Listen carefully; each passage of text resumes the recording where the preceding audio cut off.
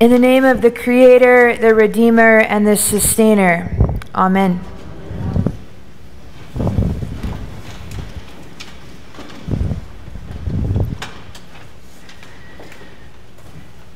I remember it like it was yesterday. It was 2015 on a Saturday in the middle of July. Clinton, Tennessee was as hot as it can be, and you bet the cicadas were humming, sun beating down on our skin. We had come from all over the country to gather for movement building with a common understanding that one generation alone cannot get all of the work of justice done.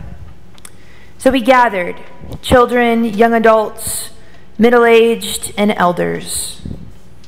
We gathered to bear witness to each other and to the truth that our children deserve a more just world. Hosted annually on the sacred grounds of the Children Defense Fund's Haley Farm, the Samuel DeWitt Proctor Institute is a place where faith leaders and activists sing and pray, strategize and struggle, organize and advocate. Proctor is where stories are shared, hurts and hopes, pains and passions for justice in beloved community. If we use our biblical imaginations, Proctor Institute is its own iteration of Jacob's Well, as it is a place where people come for renewal, refreshment, and are transformed by those they encounter.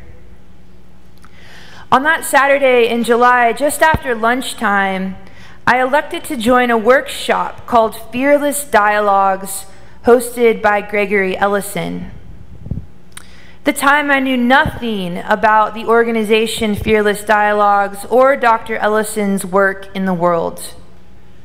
I chose it because my soul thirsted for tools that would help me learn how to collaborate rather than to compete across difference. So I circled the workshop on my conference calendar and I walked across Haley Farm and found my way to the workshop classroom. A classroom where my perceptions and understandings of the power of hospitality were transformed. I opened the door to walk into the classroom space, and standing immediately behind the door was Dr. Ellison. He looked me straight in the eyes. "It is good to finally see you," he said. "Welcome to Fearless Dialogues. Are you ready for change?" The space between us, connecting us, felt like an eternity in a moment. What he had managed in such a simple greeting with profound intention set the tone for the rest of our 2 hours together. "It is good to finally see you" meant that Dr. Ellison had just offered me the same gift that is exchanged between the Samaritan woman and Jesus, two strangers, just like Dr. Ellison and I in John's Gospel this morning. It is the gift of deep witness, of loving encounter, and of receptivity. Dr. Ellison has shared that after doing this practice with thousands of people, he has learned that this brief eye-to-eye exchange can immediately transform a reticent onlooker into an engaged participant. To look someone in the eye and to say, "It is good to see you," may be one of the most profound sacramental gifts that we can give to one another. Because when we do this, we look not just at the person in front of us, but we honor their dignity and the image of God within them. Eye-to-eye contact with loving intention is an offering of kindness and grace. And y'all, we know that society has set us up to dodge each other, to look past one another, to step over or around.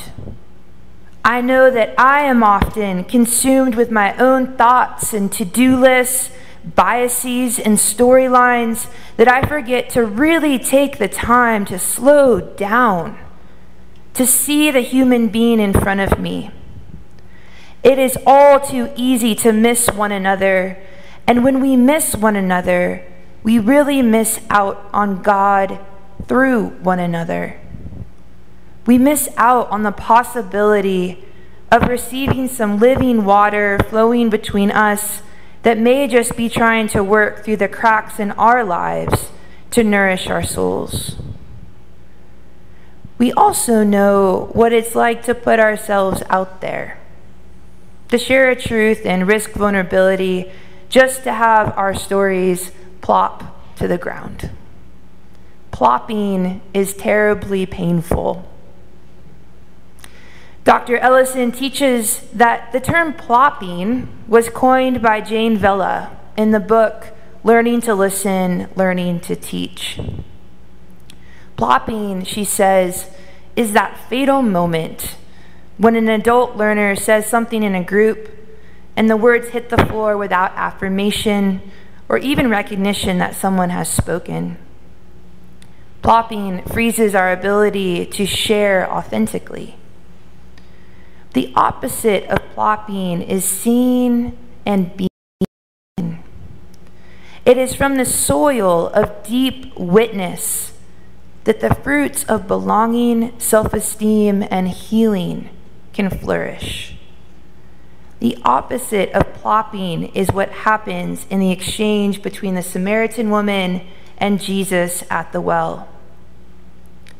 This exchange between the Samaritan woman and Jesus is the longest recorded dialogue in all the Gospels, and you may have felt that this morning listening to it. It is placed in the Gospel of John as a juxtaposition to the story of Nicodemus that we heard last week. Nicodemus, a well-learned Pharisee who came to Jesus in the night.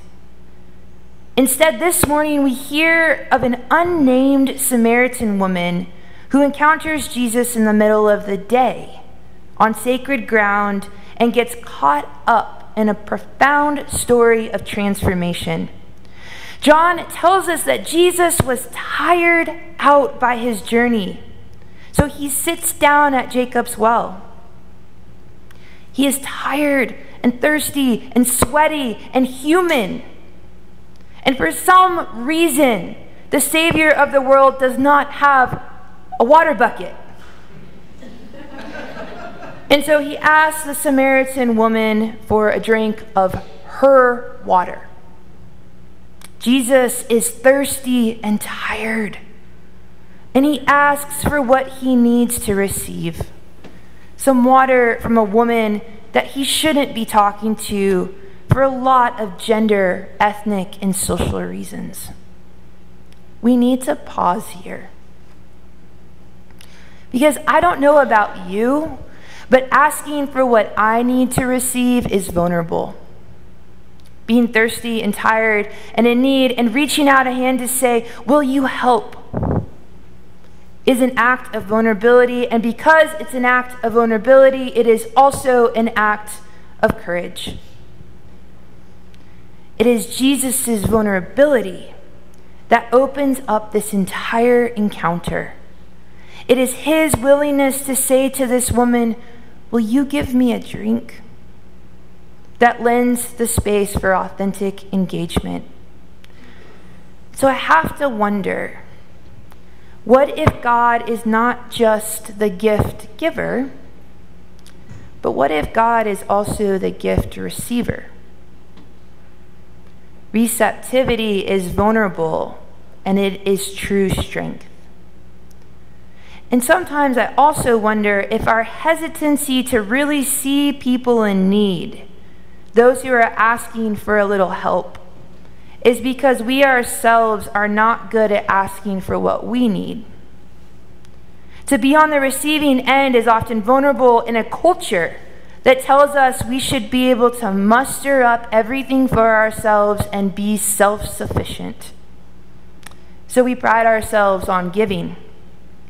When the truth is, each of us, every single human being on this planet, has the capacity and the need to both give and receive.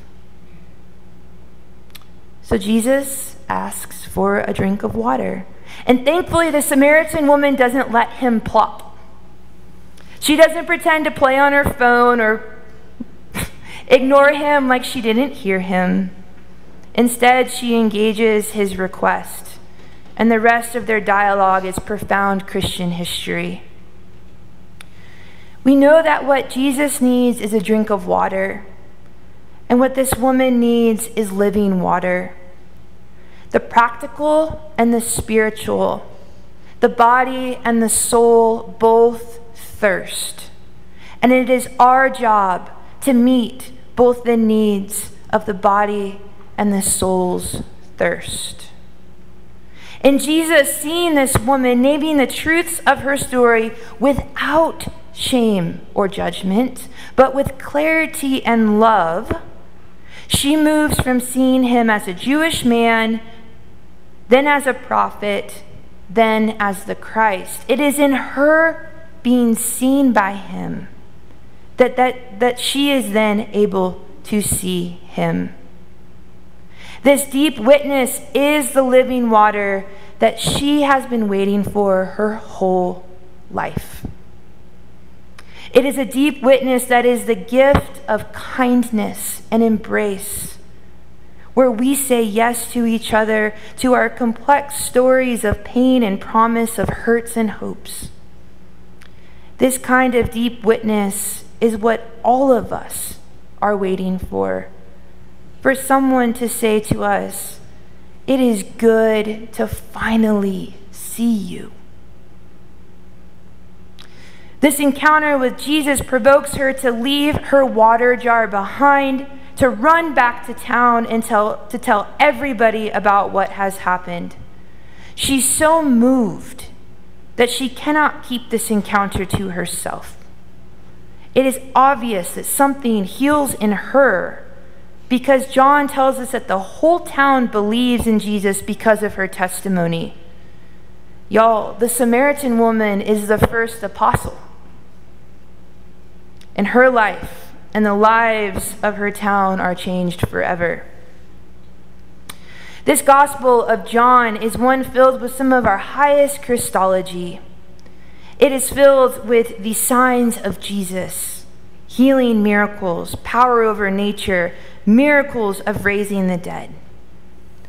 But for some reason, theologians have left out this story of the Samaritan woman and of Jesus from this list of miracles and signs that solidify Jesus as the Christ and encourage our belief in God made flesh. In Eastern Orthodoxy, they claim this woman as a saint. They call her the luminous one. So I'm not sure why this story isn't included, because I have to agree with these words from Mary Oliver, from her book of poetry titled Thirst. Mary says, "Belief isn't always easy, but this much I have learned, if not enough else, to live with my eyes open. I know what everyone wants is a miracle. This is, of course, kindness, as now and again some rare person has suggested, is a miracle, as surely it is." Amen.